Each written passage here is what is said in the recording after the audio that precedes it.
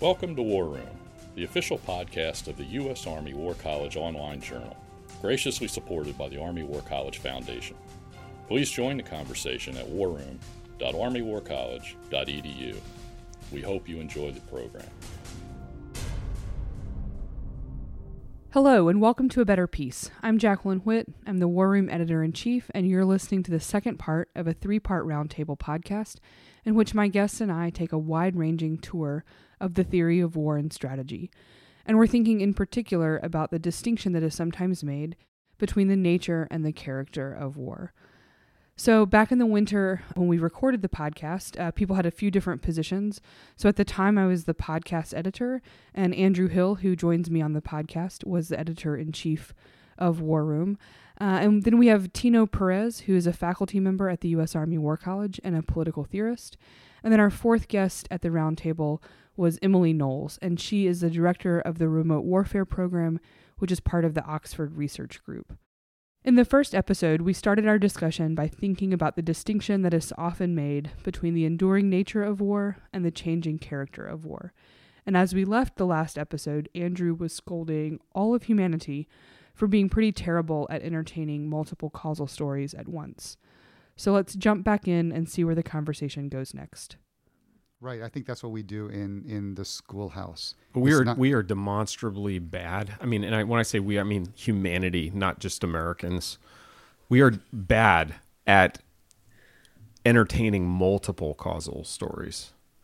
Like to your point about being comforted, right? Like it is so comforting to feel that you've cracked this issue. Like, oh, this is just about people being disaffected because they don't have enough food, right? That's what this insurrection or whatever is about. And the world actually is very tolerant of, and in fact features lots of situations in which you have multiple potentially complementary or mutually supporting, but in many ways, like sometimes even apparently contradictory causal stories. The competing and the sort of multivariant and multiple approaches, I think, is a thing that we have to think about sort of more carefully. At the same time that this nature-character distinction is a comforting one, and I think, Tino, you're onto something there. It gets the flip side of it is also true, which is if you can make a claim, if you're a military professional, if you're a senior leader, if you're a 4-star general officer, and you can make a claim that the nature of war is changing, and I think we're hearing that language more and more and more, it gets to some of what Emily was talking about, that novelty and discontinuity is what's going to get you money, attention, resources. There's a marketing element, intellectual here. Sort of heft and energy behind something. And so the claim that AI is changing the nature of warfare it doesn't have to be backed up. In some ways, it doesn't have to be backed up by any empirical evidence at all. Simply saying that maybe gets you what you want. Yeah, correct, right? And it usually comes against the backdrop of then an ask for more money or more capacity or creating a new institution that can look specifically at this problem. And I think that, I'm sympathetic to Andrew's view that in some ways theory serves as a way to create boundaries around, what is our business and what isn't our business. And it's useful for that, to be able to distinguish, what is warfare, what is war, what are we looking at when we're talking about AI, for example? How does that change how we already understand how this particular thing operates? But it's also, it's really interesting to me to see how, as you say, like those distinctions can be exploited for different reasons, right? I mean, in the UK, one of the things that we have, which has proven really tricky in the past, is that we don't have any, actual policy definition of, what a combat operation versus a non-combat operation is. And we know this because we submitted a Freedom of Information request because we were like, does someone have one somewhere? Because it's quite fundamental in the UK, because whether it's combat or non-combat determines whether it needs to be taken to a vote in Parliament or not, if it's combat, or whether it doesn't, because it's non-combat. And a lot of the ways that we're seeing the UK militarily engaged at the moment, through support to local partners, through providing, ISR support, training, advising, assisting, mentorship. All of that at the moment seems to fall under a bucket of non-combat operations, despite the fact that as we analyse it, we're looking at it as a way of the UK to be involved in war, right? I mean, what we're trying to do as a warfighting approach, right? If not a strategy. So you find a lot of ways that you can operate within kind of, I don't want to say grey zone any more than we absolutely have to, but in those blurred distinctions between what is war, what is not war, can be used to either include or exclude the military from a conversation about a potential solution. Or what is combat, what is non-combat, will give you a very different idea about whether that's Department of Defence or our Ministry of Defence in the lead, or whether that's Department of State or our development agencies in the lead. All of these things matter from a kind of institutional perspective, and it creates a really interesting incentive when you get to the narratives around what are we seeing happening today for people to characterize something one way or another. Right. Just as a way of carving out either this is an area that my institutional agency has a leading role in or isn't, depending on whether they want part of the solution or the problem or they don't. And I think that's one of the most fascinating ways that we see this stuff being used in terms of a narrative power within the military and defense at the moment. And I think those are questions that have to concern strategists, which is what we do here at the War College, right? Which is we talk about war, but we also talk about national security strategy. We also talk about sort of enterprise level strategic leadership. So the meaning of words and what it is that is our business matters. So I always teach the first class we teach in our department is the theory of war and strategy. So it's all sort of right there in the title. And on the first day, I say to my students, I say that you're welcome to a philosophy class. We're going to talk about ontology and epistemology, and I'm going to talk to you a little bit about what that means. But we're after understanding what is war, what is strategy, and how do we know what we know. So, Jackie, do us a favor and just briefly define ontology and epistemology. I feel like I spent the entire year of my master's program trying to get a handle on what was an ontological and what was an epistemological question. I mean, they're not unrelated, right? And then after I do that, I make them draw pictures. So I don't. It feels like after that discussion was always the point where we'd be like, we need to take a break. But ontology is about the meaning, the essence of things, and epistemology is the science of knowledge. How do we know what we know? Great. And so to me, those are fundamental questions that strategists must be concerned with. And so from that approach, I don't find the nature character distinction to be a useful one for the exercise, which I think we do need to undertake, which is ontological and epistemological. So you guys I'm going to be fired. You guys read Sun Tzu, right? And Sun Tzu, and I realize Sun Tzu, he never wrote a book exactly that had the title, The Art of War, correct? Right? There might have been a guy named Sun Tzu. There was definitely some texts. Yeah, well, we have ancient texts, but I mean, I'm saying like, did he have a work that was titled The Art of War? No, that's not what he would have called it. Yeah, right. So, but one of the things that's really remarkable to me about him is that in this book that we've titled The Art of War, so much of what he talks about would not fall into a definition of war like the one you described, which is about violence, right? Where violence is this kind of... But even that one is only half of Clausewitz's definition. Yeah. So it's the half the military. Sun Tzu's obsessed with obtaining your objectives without like hazarding the uncertainties of battle, right? Like he's this kind of ultimate, it's like Game of Thrones, the character in Game of Thrones, Littlefinger, who's always trying to achieve his goals through subterfuge and, avoid the uncertainty of battle. Battle seems like what the honest people want, and like all the dishonest, conniving types want to achieve their goals through other approaches. But this, and so, to your point, he wouldn't have, you said Sun Tzu, he wouldn't have called it that, right? Like the ontology for him of conflict is way broader, right, than it is for somebody like Jomini, right? Or, Right. Well, they're writing about different things. I mean, and Kautilya is even probably a better example of this than Sun Tzu, who is, right, the Arthashastra is really about statecraft. war is only a little piece of it, right? And that's where we get like war elephants and concubines and all sorts of stuff. So you can go listen to the podcast I did with Larry Goodson on that. We'll embed a hyperlink for that one. But we teach that too, right? It's war is part of the state, right? The military is an arm of the state, which I think is really easy to forget sometimes for military professionals. And I think that's something they've got to be reminded of. But we've got to delineate what it is we're talking about and what it is we're not talking about. I'm not so insistent on the need to delineate.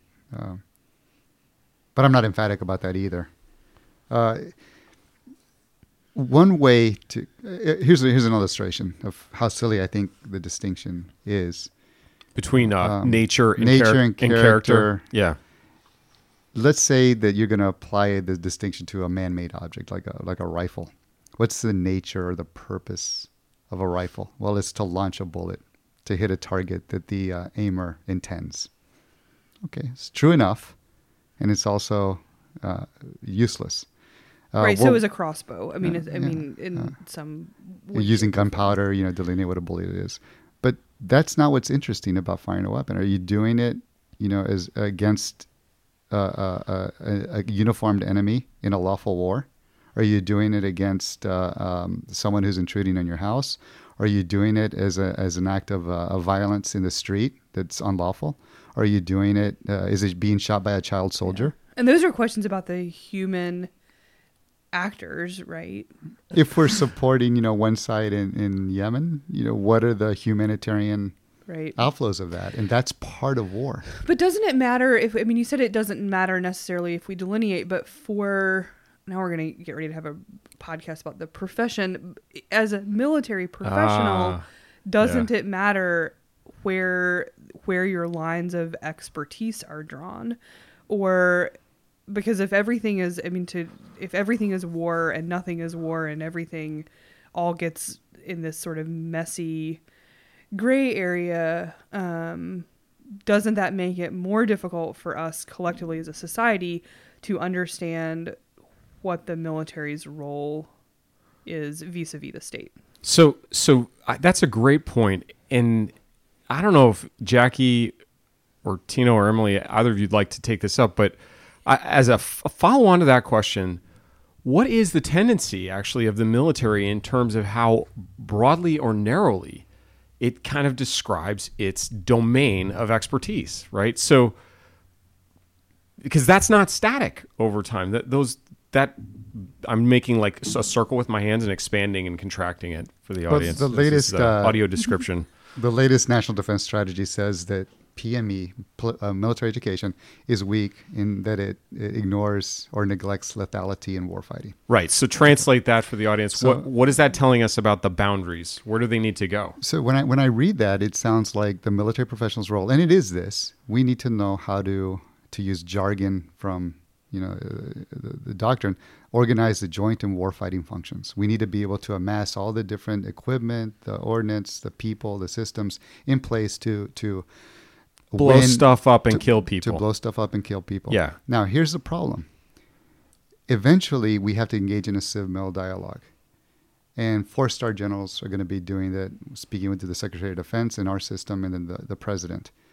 And that ability to give military advice that is cognizant of the socio-political milieu in which we're going to intervene militarily isn't just going to erupt as a capability, when a general becomes, say, 3-4 stars.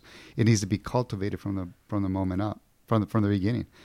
And that's where the problem is. We encourage younger military professionals to only focus on warfighting and ignore the socio-political landscape where you're intervening.